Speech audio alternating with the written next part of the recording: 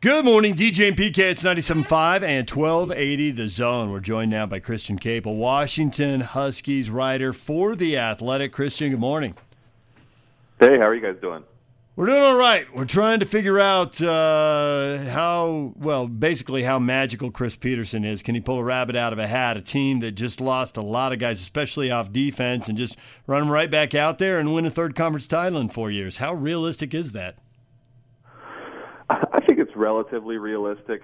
It does seem that they're to the point in the Chris Peterson era where, no matter what they lose, people just kind of assume that they're going to be a good team and one of the best teams in the Pac-12 kind of until further notice. I do think that there are a lot of pieces to like. This is, in terms of if you took the average recruiting ranking out of high school of every player on the roster, this is the most talented roster that they've had. It's just that the majority of those four-star blue-chip type recruits are in the true freshman and redshirt freshman classes. So I think there's a lot of young talent. There's a number of those young guys who are going to have to play big roles this year.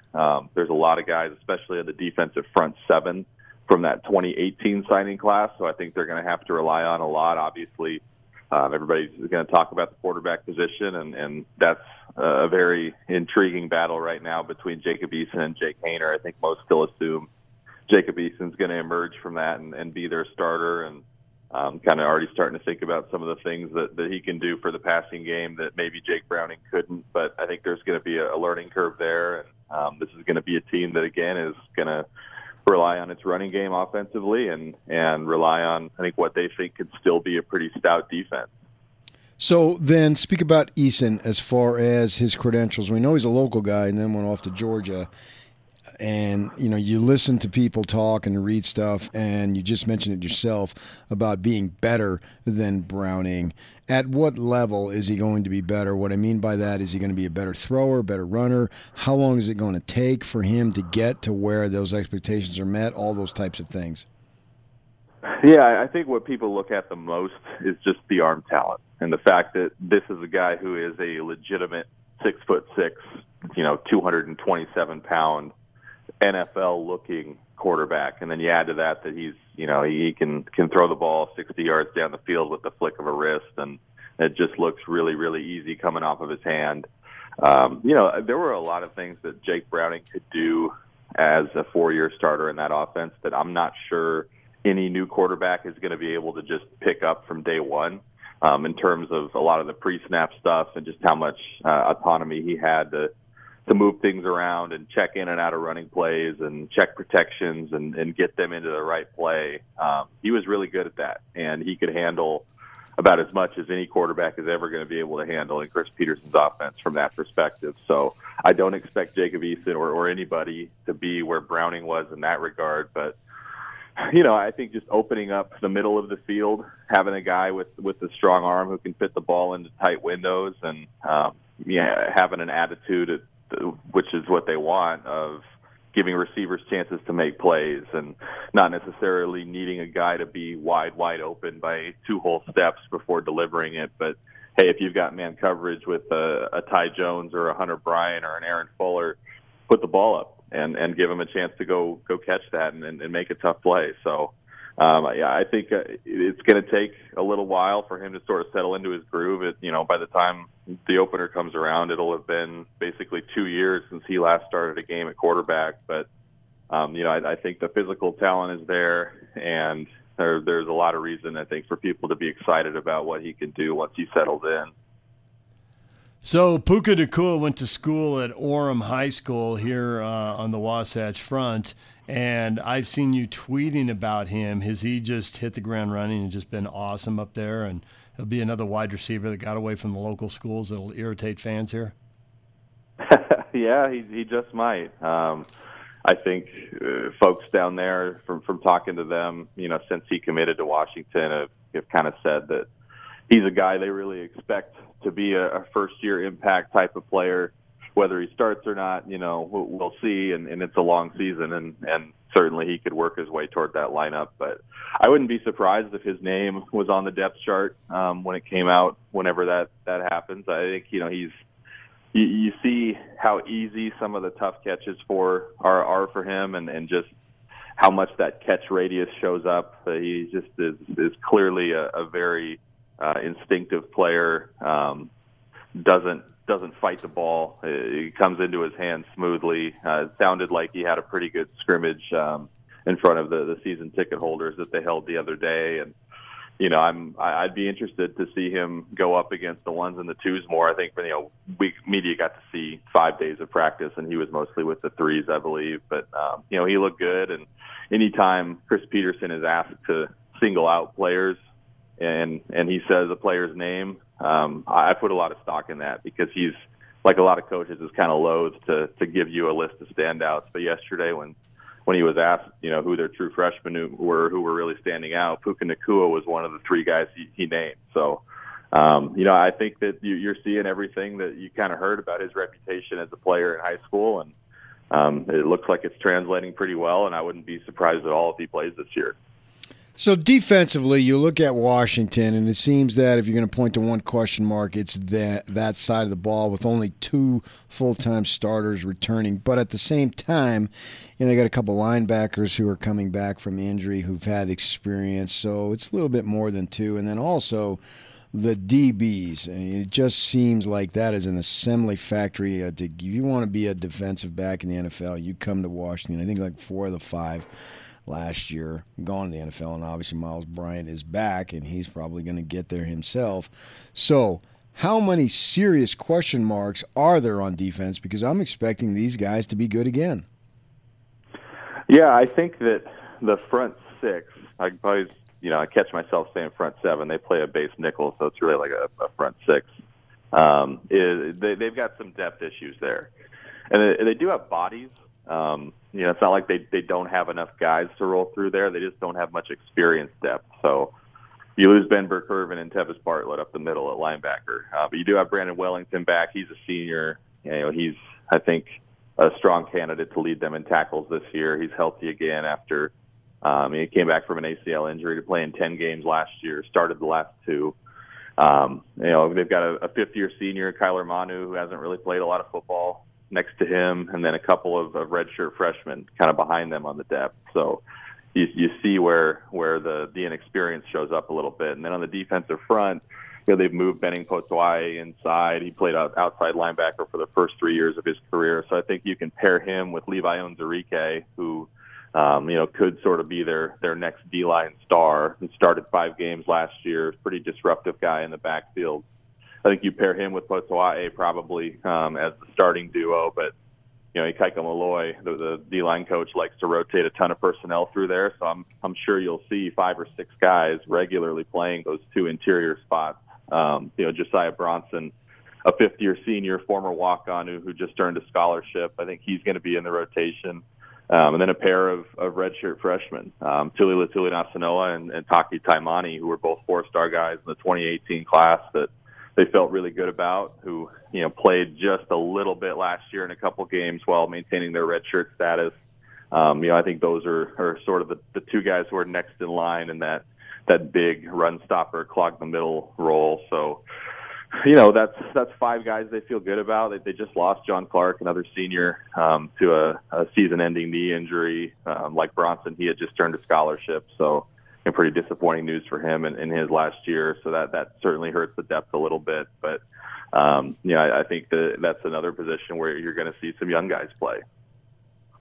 So I'm curious what the fan base and the administration expects out of Washington football. Are they at the point where this is kind of a rebuilding year, and anybody who wants it better go get the conference title this year? Are they really set up to be good next year? And is that good enough, or do people want them to just reload and be there every year? And preseason predictions don't have them that far away this year. Yeah, I think that it's reached the point where the expectation is that they will be competing for the North Division title every year. I think that, let alone Washington's fans, that's nearly the expectation for media covering the conference. I mean, they were 1 point behind Oregon in the North in the preseason media poll. So, I just think until they go through sort of a downward cycle, the assumption is just going to be that Chris Peterson and Washington are going to be right there. Now, if they slip a bit and, let's say they go 8-4 or something like that, they're not at a point where that's just unforgivable and no one can possibly see that coming or accept it.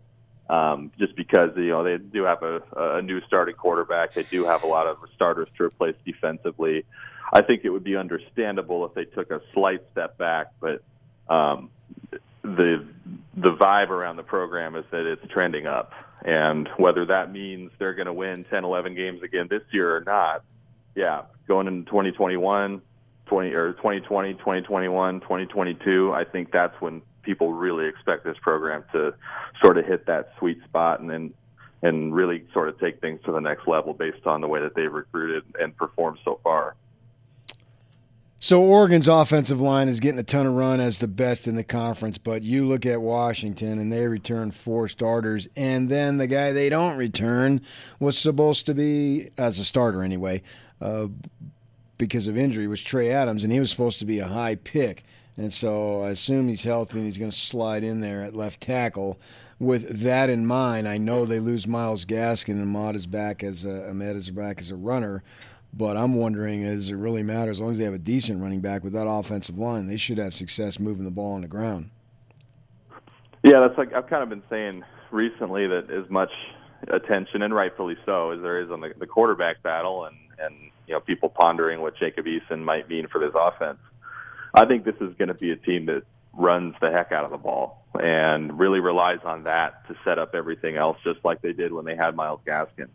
Savon Ahmed is a different back than Gaskin. I think it remains to be seen whether he's a true, hand it to him 20 times a game between the tackles type runner. Certainly he's one of the more explosive players in the conference when you get him in space, and he's been outstanding outside the tackles and taking the ball on reverses and on fly sweeps, and he's the kind of guy you can run quick screen passes for and all those sorts of things. But other than him, they also have Sean McGrew and Kamari Pleasant, who are a couple of juniors who have gotten some significant playing time last year and have been relied on in some pretty big spots and come through for them. So I think that, obviously you don't replace a guy like Myles Gaskin, who's the school's all-time leading rusher, with just one guy and call it good. But as you said, they've got as veteran and experienced and talented of an offensive line as Chris Peterson has ever had at Washington. And they've got a trio of running backs who have played a bunch. And, Ahmed, I think, is pretty clearly the number one option there, and he's going to be the number one guy for the first time in his career. So it'll be interesting to see how he sort of adapts to that role. But there's a lot to like about their running game, and you're right, it does start up front. We're joined right now by the Washington Huskies beat writer for The Athletic, Christian Caple. He's joining us on the Sprint Special Guest Line. Get $100 off the redesigned Apple Watch 4 with a new line of service. Visit the local Sprint store near you. Watching the Pac-12 title game, Chris Peterson seemed really reluctant to kick field goals. And if you look, and I went back and looked at the stats for Peyton Henry, he was decent, but it was all inside of 40 yards. They really didn't want to give him anything outside of there. Is he... What's the state of the kicking game going forward, and is Chris Peterson go for it on fourth down guy, touchdowns or bust, or where's this going? Yeah, I think that when they signed Tim Horn, who is a pretty highly touted kicker out of Hawaii in this 2019 class, the expectation is, that's kind of the one spot where if you use a scholarship on a guy, you expect him to compete right away as a freshman. And that's happened. I think he's been given an opportunity right along Peyton Henry in camp. Sounded like they both had a pretty good day at the scrimmage the other day. I expect Peyton Henry to hold on to that job. Last year it's kind of interesting to analyze for him, right? I mean, he was 16 of 22, which you would never say is bad for a redshirt freshman walk-on. But yeah, you look at the distance, and his long was 41. Obviously, he missed the 37-yarder that could have won the game at Oregon, and that's sort of the kick everybody remembers. And then it did seem like after that, there wasn't a lot of faith from Chris Peterson when it came, okay, it's fourth down and you're sort of in that, 34 to 40-yard range. You sort of did see them go for it more, it seemed like, especially in that Pac-12 championship game. So I think that the next step for Peyton Henry or whoever it is, I do think it's going to be Henry, but you never know, and things could always change as the season progresses as well. But the next step is just finding a guy who you can rely on to go out there and try it from 38 to 44 yards and feel comfortable he's going to make it. And that was just something they didn't have last year. They didn't really have that the year before. So I think that's sort of the next step for them in the kicking game, and I do expect Peyton Henry to get first crack at it here. So when you talk about the state of the program, couldn't I argue that it's in the best state since Don James in the early 90s? No, I don't think there's any question.